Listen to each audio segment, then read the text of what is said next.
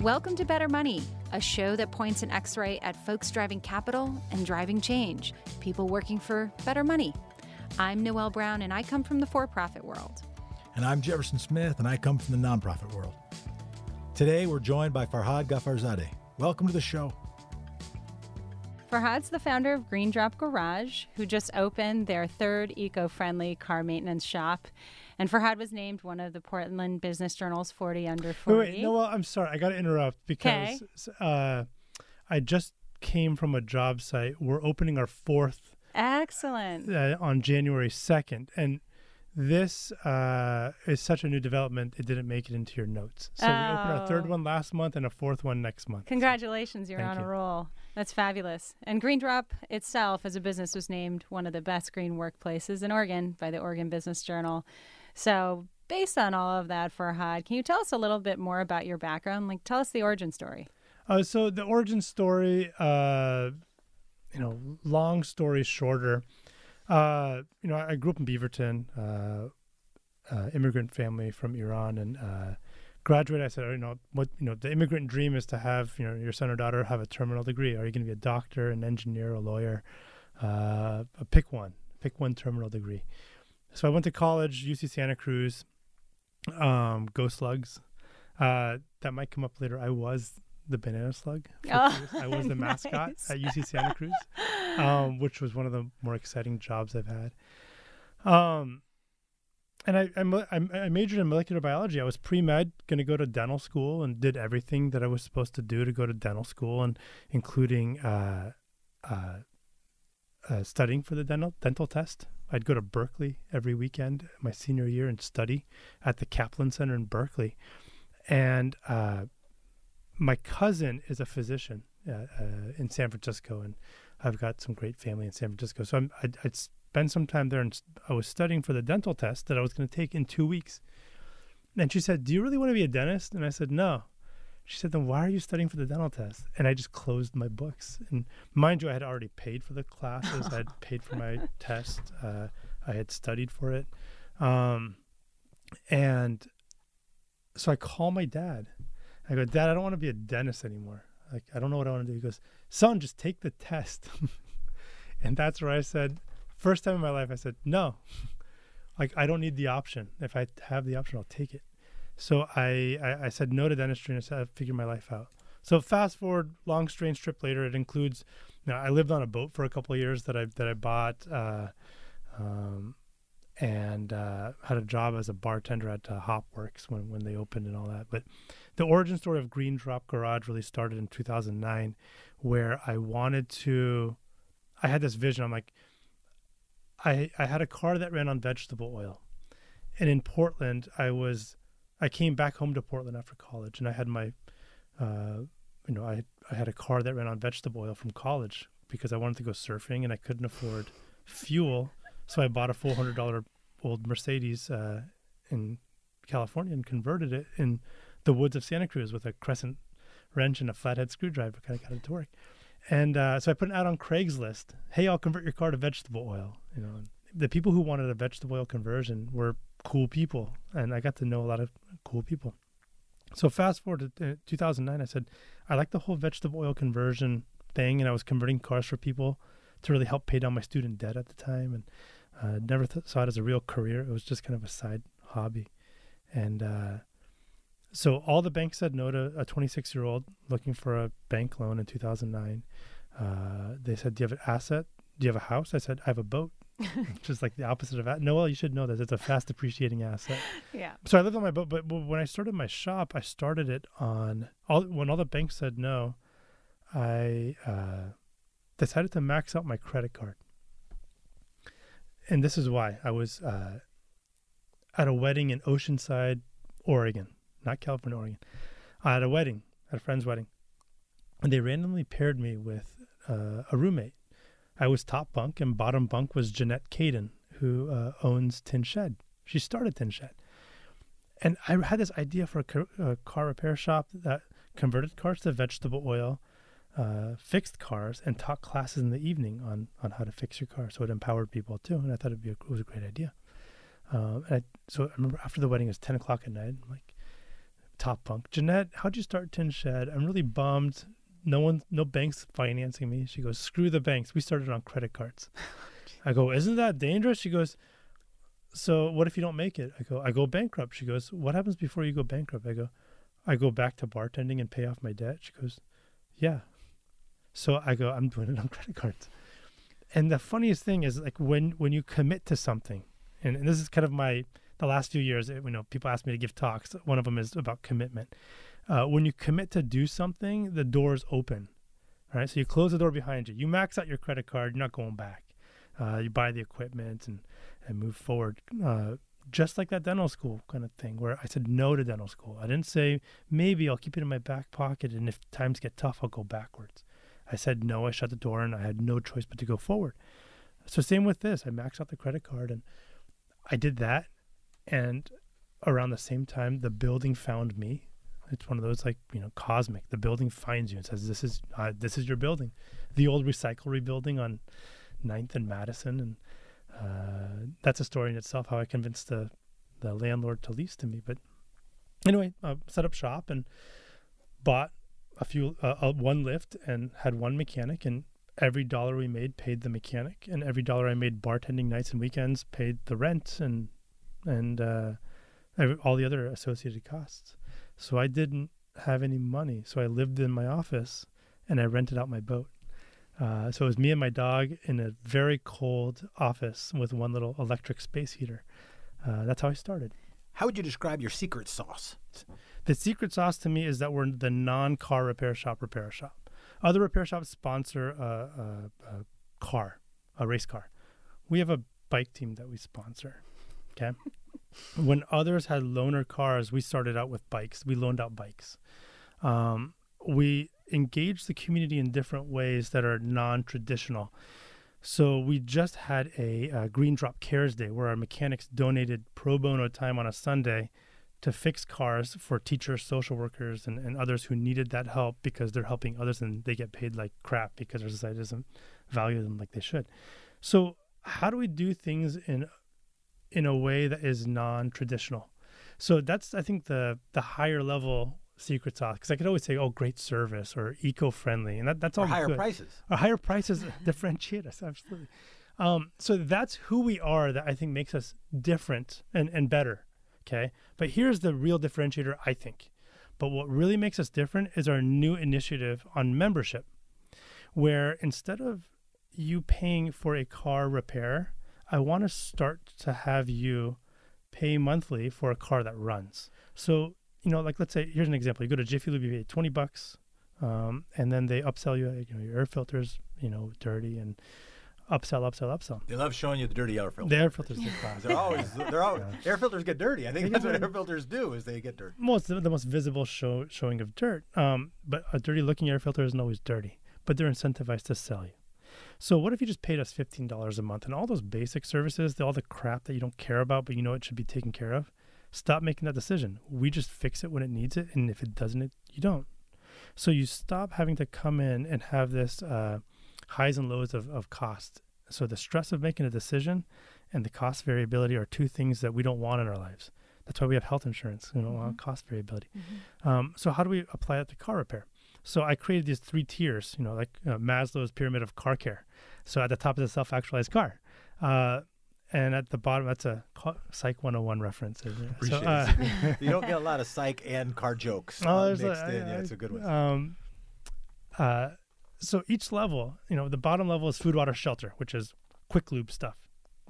Air filter, oil, wipers, bulbs, tires rotated, diagnostic things. And the next level is like undercar stuff, like suspension, and the top is like engine and electrical stuff. So I made this little pyramid, and I said each level needs to be solved for 2 problems: cost variability and stress of making a decision. Eliminate those 2 things and you win. And those things are eliminated when you have a membership, a monthly flatline cost, and we take on the risk and just take care of it. So for $15 a month, you can get all those services at the bottom level. Now my goal is to get to the top, get a self-actualized car on membership, but we start at the bottom. So now we have thousands of members on that. And I knew I was on the right track when I ran that idea by my car repair peers, and they all laughed at me and thought I was crazy. They go, the goal is to raise per client spend, not lower it. And I go, no, we're all doing it the wrong way.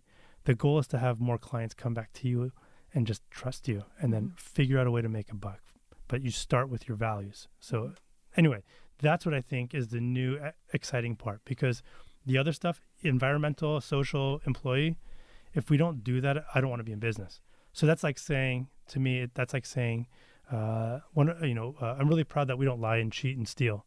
I'm like, no, that's just a given. Like if you do, you shouldn't be in business. So that's the new awesome and exciting part of differentiating GreenDrop. Well, that sounds like a really cool advance on your business. I'm just wondering though, what does ultimate success look like for GreenDrop Garage and for your business? What does better money look like for you? If we can, I don't know what money amount, what dollar amount would equate success, but I think if we maintain our margins so that we have a healthy company that can reinvest in doing cool things and I can make a living, that's a successful thing. But if we look at the mechanisms of what generates the money, meaning what's my business model, I think far into the future, we're going to become less of a turning a wrench shop. We're not trading money for turning a wrench. We're trading money for confidence and a brand and a service that makes sure that your car stays on the road. Now, however that shapes out, I don't know. What have you screwed up on? Name an epic fail moment. So many. I think my biggest fails come with pushing the company to the edge financially, and the failure comes in setting us back 6 months. That's not as exciting as what you might want. What's next for you? Boom, bust, or exit? For me, I feel like, so I'm 10 years in, but I feel like I just finally built a foundation to where I can take off from. So I think it's a boom, but I don't know exactly how I don't think I'm going to just go from 4 locations to 10 with the same model. In the near future, the model will shift to be a bit more in line with how a services company that has a membership model associated. If someone were going to call bull on you or on your business, what would they say? It's funny. After working in my business and seeing some other peers' businesses, there is so much bullshit. Not that they're not a good business. It's that the facade is not reality behind the facade. Go to any restaurant and refined up front, chaos in the back. It's like a mullet, right? We try to be really transparent with the car repair, but really the bullshit is how big people think we really are and how many people are truly involved with decision making. And I don't know if I should be saying this on air, but how sometimes close to the line I really push it. I think the bank could have called bullshit on me a few times and I'd be caught with my pants down, even with the latest acquisition. So I think it's really, and this is with a lot of entrepreneurs in this space, financial bullshit, I think, on our finances. So what if instead of saying, oh, well, maybe you do weird stuff with the balance sheet, but actually you say you'll loan me a bike, but meanwhile, are you just greenwashing the driving of cars and making it so more people feel a little bit better about using 7th generation toilet paper for automobiles? Totally. No, so that is so true. Okay. So I get people who say this, and I've had people call me a sellout before. Because I went from converting cars to vegetable oil to doing full service. And I always give this analogy. You can go to the food co-op, okay, and in the wintertime buy your squash and seasonal fruits and seasonal veggies and bring your mason jar to fill with grains and all that stuff, and that's good, okay? But it's dogmatic, and it's not wrong. It's that the general population doesn't respond to a food co-op. That's why there's only 4 in Portland. But the thing is, sometimes at 10 p.m., I want Cheerios for my daughter.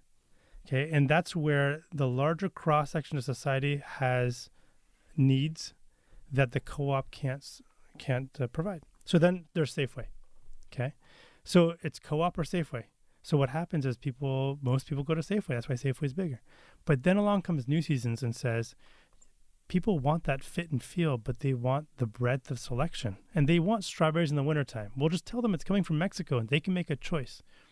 So instead of being dogmatic and telling people what they should be doing and making them feel bad if they don't do it, like if I showed up to the co-op and I forgot my canvas tote bag, I'd feel like an idiot. Okay, so I do my best, but New Seasons became pragmatic, and they came and said, "You want that fit and feel, but we're not going to judge you if you just want Cheerios. We might push you towards the organic O's, but there's Cheerios too. There's toilet paper too. And you forgot your tote bag? No problem. Here's a paper bag, but it's made with recycled paper, and recycle it when you get home or reuse it." So, yes, in an ideal world, we'd be all on steel rail trains to transport us, or whatever. But the reality is that we need to be pragmatic and meet people where they are. Now, I would say that New Seasons, using that example, let's say if it skews you 5% more eco and the co-op makes you 50% more eco. Well, the co-op gets 100,000 customers a year. The New Seasons gets 10 million.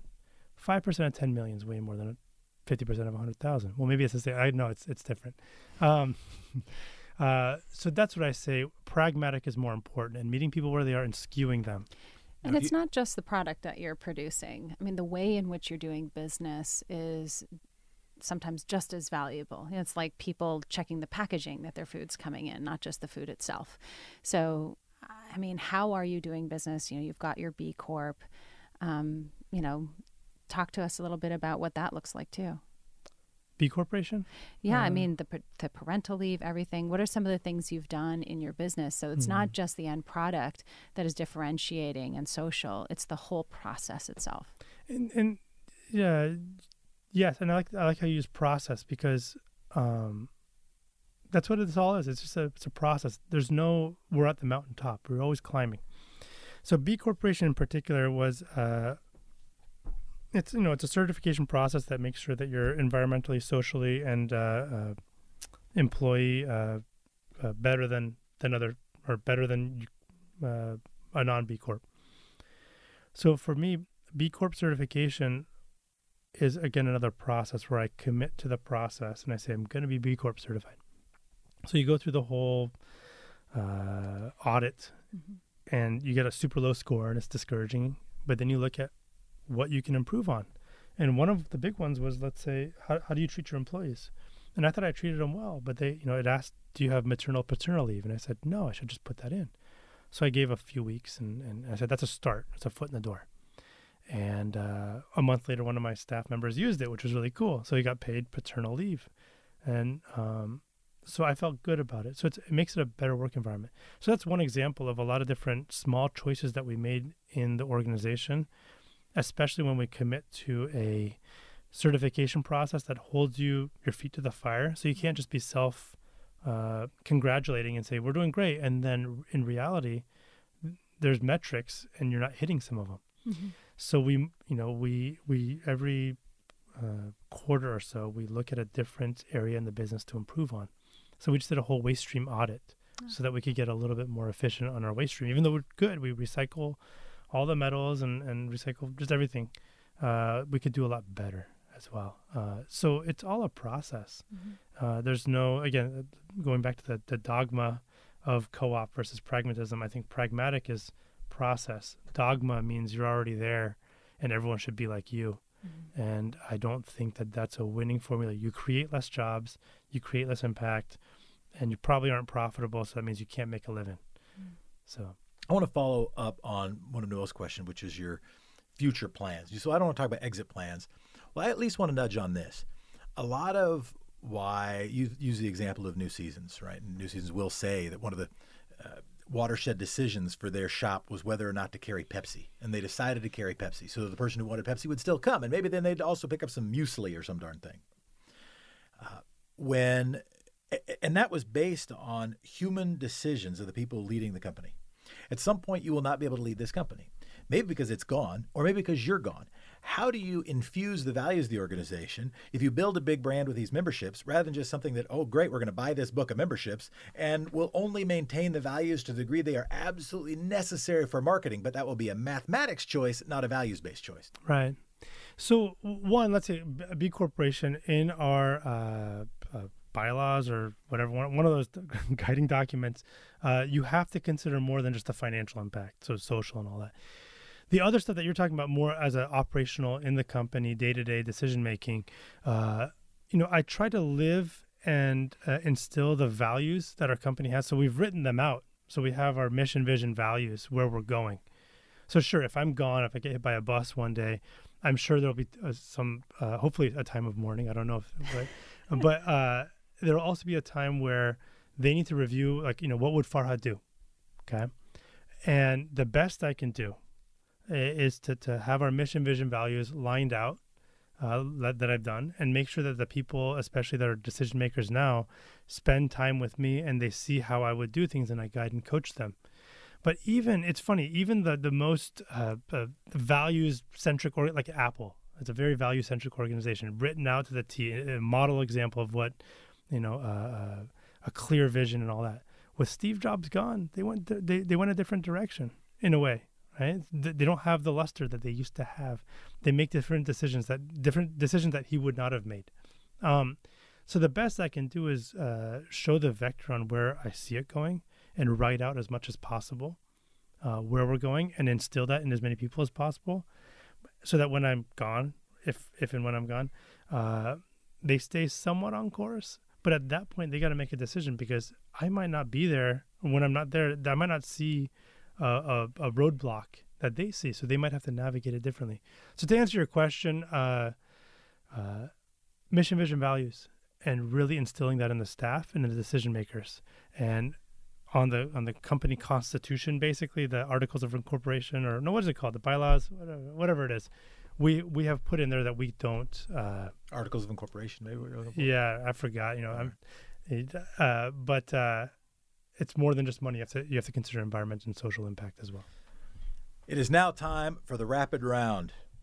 We'll go back and forth. I'll start. A piece of advice that you were given that still inspires you. Be what you want others to perceive you to be. Actually be that person. Don't fake it. What's a book that needs to be on all of our bookshelves? To Sell is Human, by Daniel Pink, and Shoe Dog, Phil Knight. On my night table, haven't read it. A factoid everyone should know. Factoid everyone should know. F equals MA, always and forever. Force equals mass times acceleration? Always. Everything is a derivation of force equals mass times acceleration. That can go into every aspect of science, but it can go into every aspect of life. If you get me a beer, I'll describe it to you, Franklin. We might see it in real life. Quote you try to live by? Screw it, let's do it. Who said that? Everybody? Richard Branson. Something about you that no one knows. I can still fit into my high school water polo Speedo. Me too. There you go. I can't.